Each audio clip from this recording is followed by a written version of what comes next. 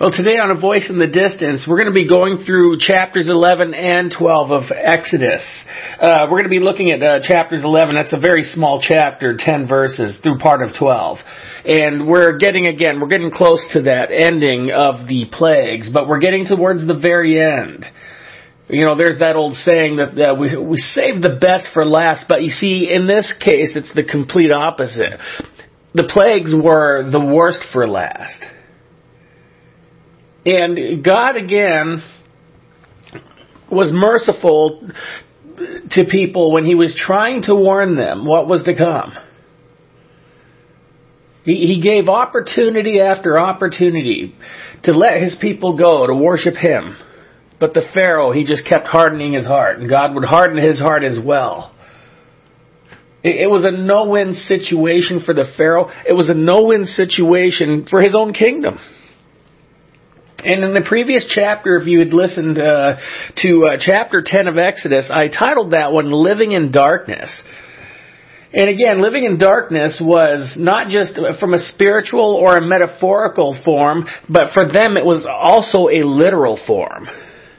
See, it's interesting because depending on where you live in the world or in the United States, wherever you might be up in Canada, there's certain areas that have weather conditions.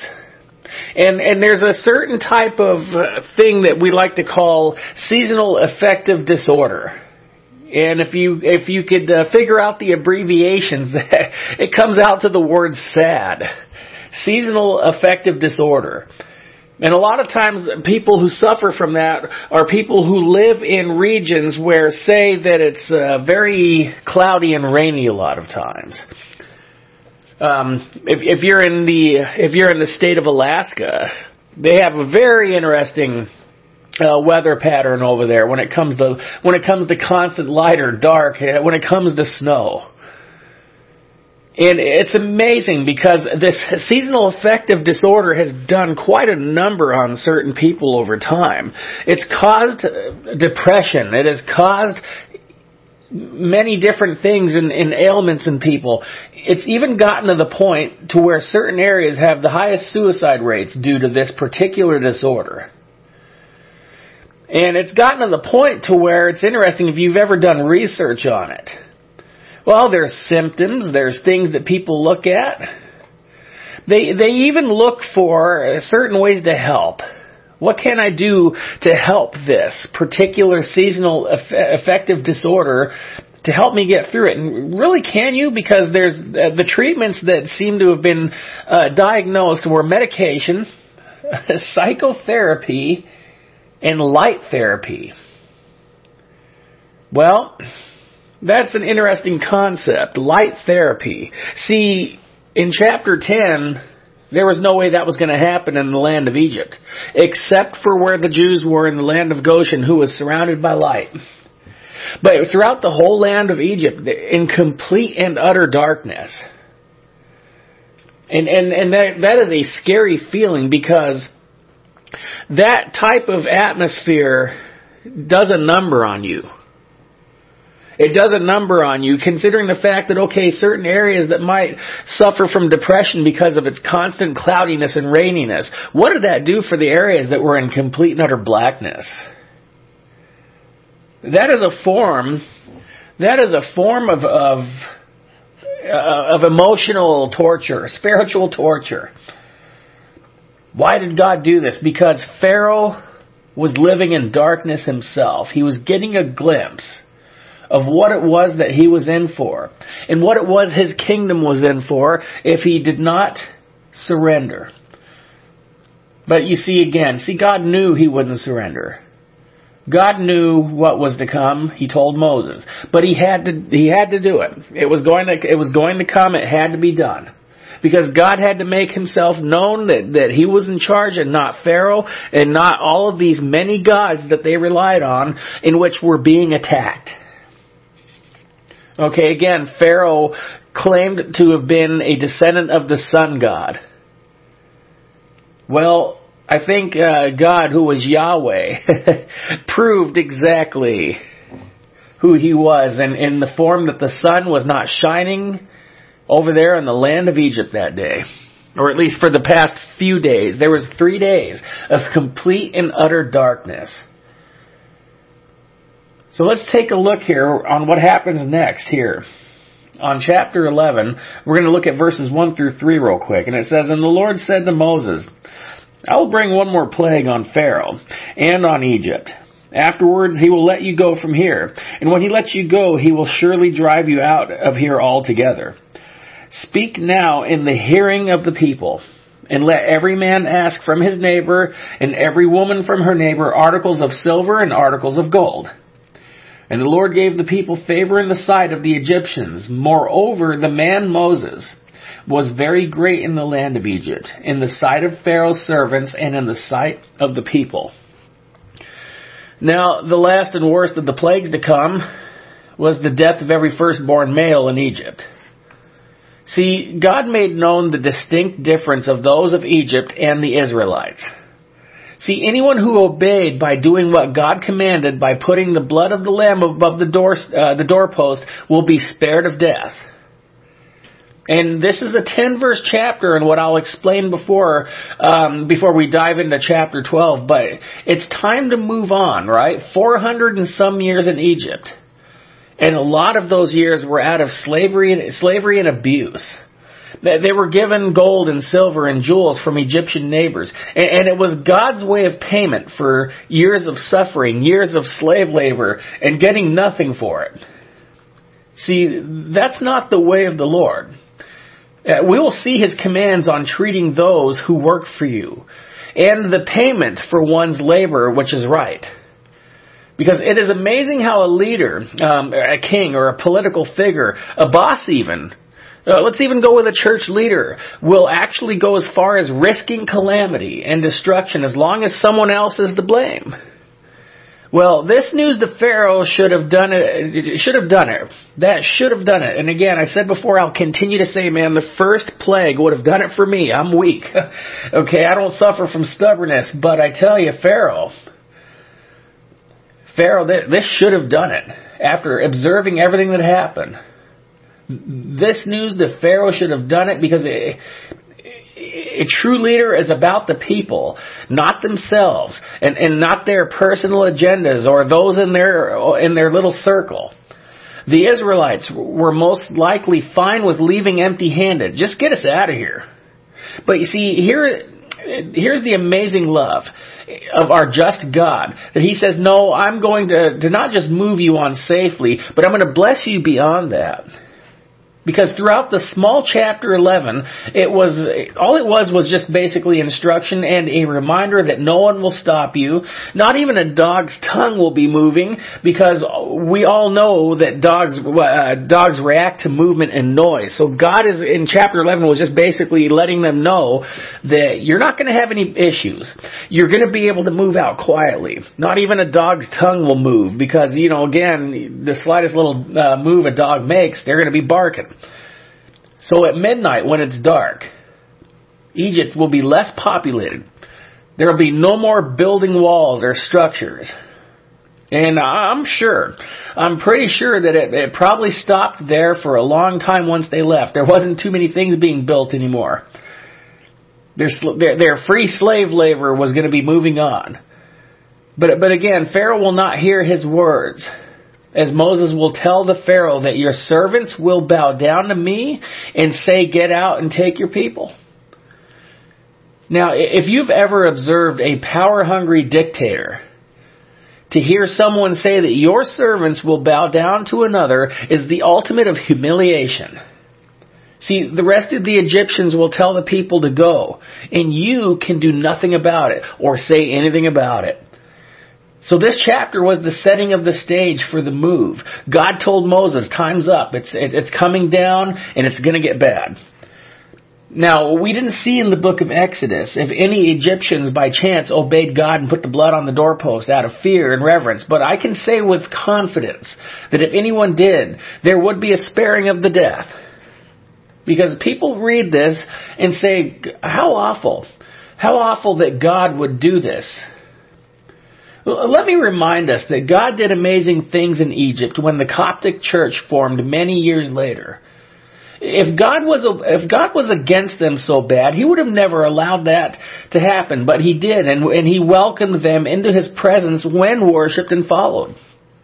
And this was due to the Pharaoh and all those who followed his wickedness. See, this is why the plagues hit. Okay, this is why it was hit. It was not just because of a situation. It was because God is just.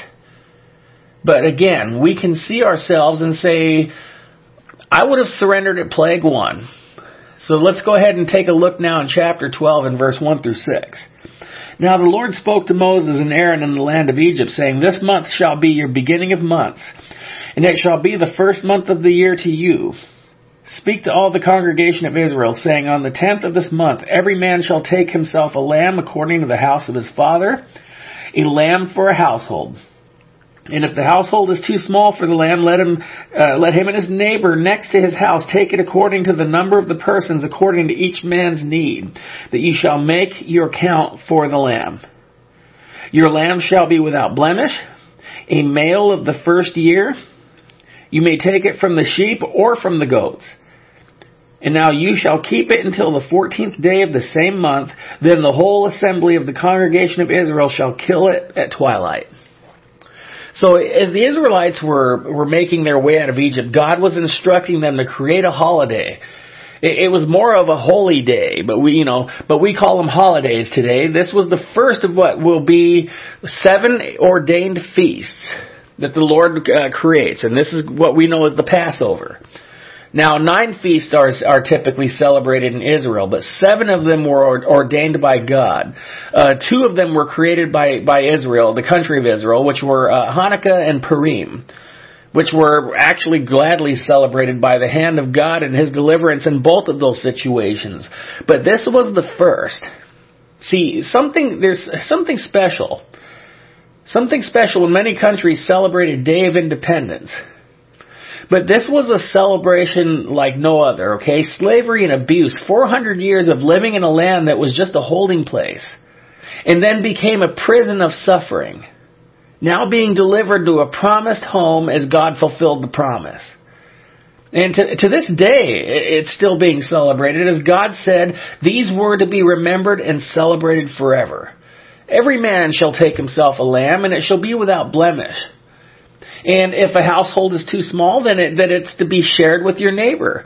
So later in years, it was determined by the religious leaders that 10 people should be efficient for each Passover lamb, but no more than 20 people. So it was to feed the family during the feast, as well as a ceremonial celebration. So if there was a smaller household, then it was to be combined for not wasting anything with your neighbor. If your neighbor had a small family and you had maybe a few more, then you would combine together. See, the lamb was to be without blemish and sacrifice to the Lord, as anything given to God was required to be the best. Because His gifts to the people were beyond anything we could ever give to Him. So this was not out of reach. And God is not out of reach unless we defile ourselves in His name. For He is without blemish, and so the sacrifice was to be as pure as can be. Why would God request a lamb to be raised and then have this done in the form of sacrifice? Right? The lamb was to be cherished, of course, and then it was to be mourned, because what God has done for us is precious. And we as people can become very forgetful. We can become very ungrateful eventually when we do not remember things done and sacrificed for the sake of others. And then eventually it is no longer cherished. It becomes just another holiday for the sake of a day off from work or school. It becomes more exciting for that versus the reasons for the actual celebration. And we see the all-knowing provisions of God, the creator of earth, heaven, and the universe. He was also the creator of time, right? He was the creator of time. You shall kill at twilight because His timing is perfect.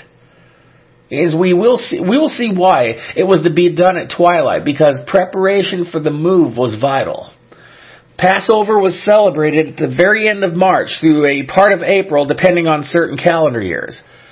And the timing was good, as weather in the desert of Egypt was a little more forgiving at this time. Although they'll be experiencing the summers in the area as of 40 years of travel. But God is still good and perfect in His ways and timing. And although we may not celebrate these particular feasts, if you will, I pay close attention to why it's celebrated. Because it gives a perspective of God and what He wants and what He did.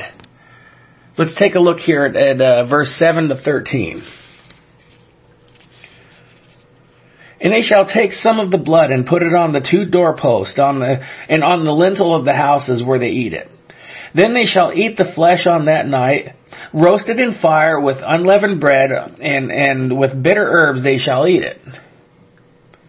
Do not eat it raw, nor boiled at all with water, but roasted in fire, its head with its legs and its entrails. You shall let none of it remain until morning. And what remains of it until morning you shall burn with fire. And thus you shall eat it with a belt on your waist, your sandals on your feet, and your staff in your hand. So you shall eat it in haste. It is the Lord's Passover.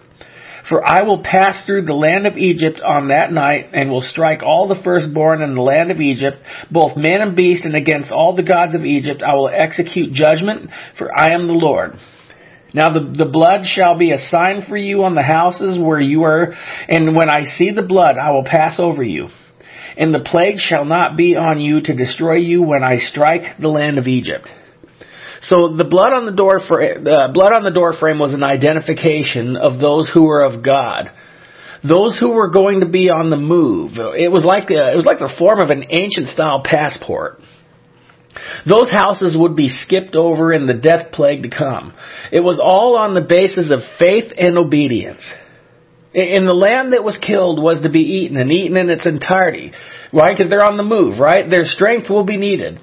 And while doing so, it was also done in worship to God while in trust of God. We see Christ Jesus in the form of the Lamb, unblemished, a willing sacrifice by the blood of Christ.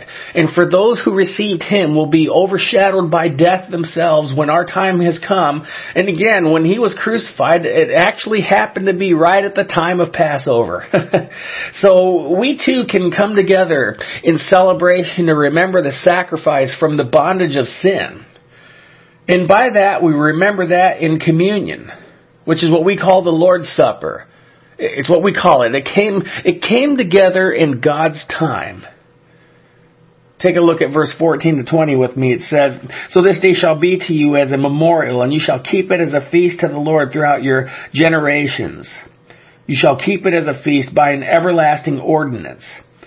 7 days you shall eat unleavened bread. On the first day you shall remove leaven from your houses. For whoever eats leavened bread from the first day until the 7th day, that person shall be cut off from Israel. On the first day there shall be a holy convocation.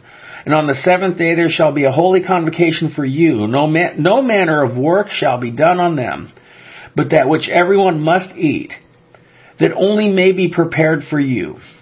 So you shall observe the feast of unleavened bread, for on this the same day I will have brought your armies out of the land of Egypt. Therefore you shall observe this day throughout your generations as an everlasting ordinance. And for 7 days no leaven shall be found in your houses, since whoever eats that leaven, that person shall be cut off from the generation of Israel, whether he is a stranger or a native in the land. You shall eat nothing leavened. In all your dwellings you shall eat unleavened bread. So now we have the Feast of Unleavened Bread. Now, this was a reminder of what they had to do before leaving in a hurry. You're to bake bread, but you're to do it without leaven. Okay, no time to use it. And second, leaven was representation of a form of sin. See, God delivered them out of Egypt, out of slavery. And leaven was like a used piece of dough that became dirty, and it was reused in another batch to make the bread swell and rise. That's what leaven was, technically, in order to pump it up. The removal from Egypt was a new life. It was a symbol of no leaven in your life. yet alone in the bread that they consume. Really, the manna that they made was actually healthier than leavened bread. God will actually provide that same type of manna from heaven during the journey. And I'm pretty sure that manna was a whole lot better than anything that man made. We could look at Israel years later, just to give you a little insight. Israel years later, they stopped celebrating this, okay, for a time, because Israel had gone astray over a period of years. And over that time frame, one of their good kings, when they started to have kings in the kingdom of Israel, one of their good kings named Hezekiah will reinstate the Passover, and that could be found in the book of 2 Chronicles chapter 30. And when he did, when Hezekiah reinstated the Passover feast, the health of the people actually improved. And then we could look in the New Testament. The book of 1 Corinthians chapter 11, it was instructed on taking communion, the Lord's Supper. It was instructed on taking in an unworthy manner, right? Having leaven in our hearts, it will cause sickness. So it was more important to have obedience to the instruction. If you've been following the Bible over the years, or if you've been listening to the messages on the media page, you can see that in all ways, whenever God instructed the people on anything, it was for benefit, not for downfall. It was for their best, never for confusion.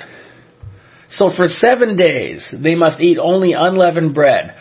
It's not exactly the most desired thing, but again, it was for their benefit. The move will be many. It'll be tedious, and they'll need to keep up.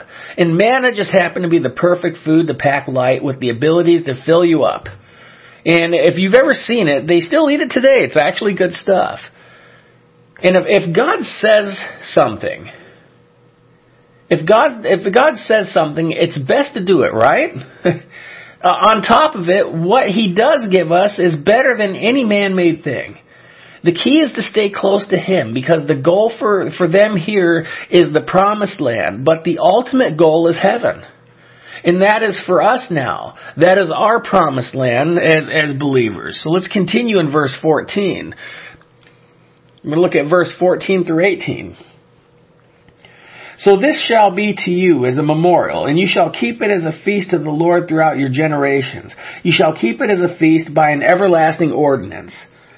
7 days you shall eat unleavened bread. On the first day you shall remove leaven from your houses, for whoever eats leavened bread from the first day until the 7th, that person shall be cut off from Israel. On the first day there shall be a holy convocation. On the 7th day there shall be a holy convocation for you. No manner of work shall be done, but that which everyone must eat, that only may be prepared by you. So you shall observe the feast of unleavened bread on this day. On the same day I will have brought your armies out of the land of Egypt. So therefore you shall observe this day throughout your generations as an everlasting ordinance. In the first month of the 14th day of the month at evening you shall eat unleavened bread until the 21st day of the month at evening. So basically we've hit there, I'm also going to explain verses 19 through 28 where we're going to stop, because again, it's basically again just kind of a repetition of the reminder. See, God knows the mind of people. He knows we have to be reminded of things. So the Passover will be instituted. After it is all said and done, you shall celebrate every year for all times. God knows how to celebrate. Heaven is a celebration in eternity. But see, He gives us a reason here on earth to celebrate as well. There's people out there that throw parties, but God is the party. If you are of that person who throws a party, and you get an invite, right? The people who obeyed what God said will be survivors. They'll be survivors first and foremost, but will be invited to the celebration. And again, God is just and loving. And figure this, again, I mentioned it before, figure this. If an Egyptian heeded what God said and put the blood above their door, they would be spared. If an Israelite did not, they would not be spared, because He clearly said what would happen. He flat out said, if as long as I see the blood above your door, I'm going to pass over your house. Right? Now, if an Egyptian did, we didn't hear about it, but we do know as years later when Moses was addressing the laws of God, other feasts were ordained by God. Everyone in Israel would be required to show, especially men at age 20 or older. But God also invited the foreigners living in the land as well to all the feasts. He invited a visitor living in Israel to share in the celebration, to see the goodness of God, and to see why people celebrate Him. And now in verses 19 through 28 again was just instruction again. No leaven in your house for baking bread. No sin in the house as a representation of what it was. The elders were called for instruction on dipping the blood with hyssop plant, to dip it in the blood and then to strike the doorpost with it. That was the instructions on verses 19 to 28. Because hyssop, it'll be used later for many things. It'll be used in the cleansing of sins for sacrifices by the priest to come. It'll be used to apply to water for purification. And if I remember correctly, there was also some medical benefits used in the hyssop plant. But last but not least, it was used at the cross when it was offered to Christ. Because what they did was, if you remember, they dipped a sponge with sour vinegar, wine vinegar, and they dipped it in hyssop. And typically it was used as a painkiller. Well, the Lord Jesus didn't take it. He took the pain for us. What God did for them on this event was to be remembered for all generations in Israel. A wonderful work of redemption for them at that time. And praise be to God, because He was not finished. He had another form of deliverance to be had, because death was coming to so many. And not just physical death, but spiritual. And another form of sacrifice was to be had for all nations once and for all. You know, so many questions. There's been so many questions of heaven that have been asked over the years. And the Bible gives us a little picture and insight of it. But that picture cannot be painted by the most skilled artist. It'll be indescribable, the feeling. It'll be indescribable, the things heard. It'll be indescribable, period. We had the Apostle Paul, who got to see it briefly, to tell us the same thing when they stoned him to death and he was brought up to heaven. See, the way to heaven was paved for us with a great price. Jesus said that gold is of no worth in heaven because the streets there are paved with gold. Now for us it's a big thing here, but see, He paved the way to heaven with His blood. It was done for the love of all mankind. The Bible teaches us that God knew us before we were in the womb. So it was done for you and I as well. No matter how old we are, no matter what our age is or where we're from, the choice must be made to do what the Israelis did by the lamb. And the blood on the post, right? But for us, at this time, praise God, it is simple. No bloodshed needed. It's been done already. Just a simple prayer to receive the Lord Christ Jesus as Lord and Savior. And to do so in truth of heart. And you will be His, and you will be in the protected hands of the Lord with a ticket to heaven free of charge. Question now is do you want it? Do you want that free ticket that was already paved for you by a heavy price of bloodshed? All He wants is your heart and your relationship. He wants you to walk with Him because, see, He loves you. He loves me. And He allows the likes of people like me to do what I'm doing. I do not do what I do for the sake of entertainment. I do not do what I do for the sake of feeling accomplishment for something. I do what I do for the love of God first and foremost. I do what I do for the obedience to the call, and I do what I do for the love of everyone out there, because again, there are many long lost relatives, brothers and sisters that I cannot wait to meet one day, whether it be here on earth or in heaven.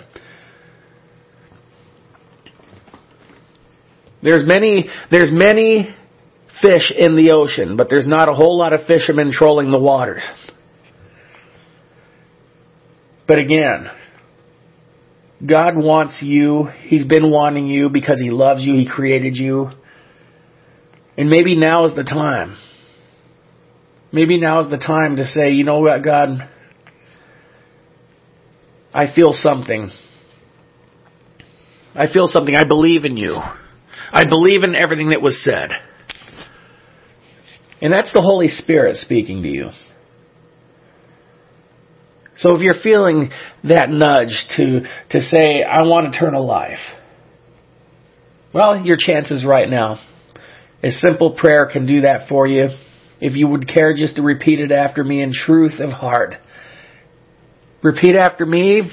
If you feel that the Lord has spoken to you now, dear God, please forgive me. Please forgive me of all of my sins. As I confess to you, Lord, that I am a sinner. And I thank you, Lord, for dying on the cross, Lord. I ask of you, Lord, to cleanse me of all of my sins, Lord. Cleanse me as I receive you into my heart as my Lord and my Savior. Father, I thank you, Lord, for having me, for dying for me, Lord. And I pray, Lord, that I will walk with you for all of my days, that you would stay close, Lord, as I draw near to you. I thank you for having me, Lord, as I love you, Father. I praise you and I receive you now, in Jesus' precious name. Amen. Well, again, it is that precious name, because it was precious blood that was shed. Oh, He loves us so much, and again, during this time in life that we live, we're gonna face hardships just like the Israelis did. We're gonna face hardships in many things. But one day it's all gonna stop. One day we're gonna be with Him. As darkness closes in on our last day on earth, the brightest light we'll ever see will be had in front of us, and that'll be by the presence of God on His throne. So rejoice in that. But while you're here, may you do the best for Him, because He deserves it. May we walk together in truth, and may God's love be with you always. May God bless you.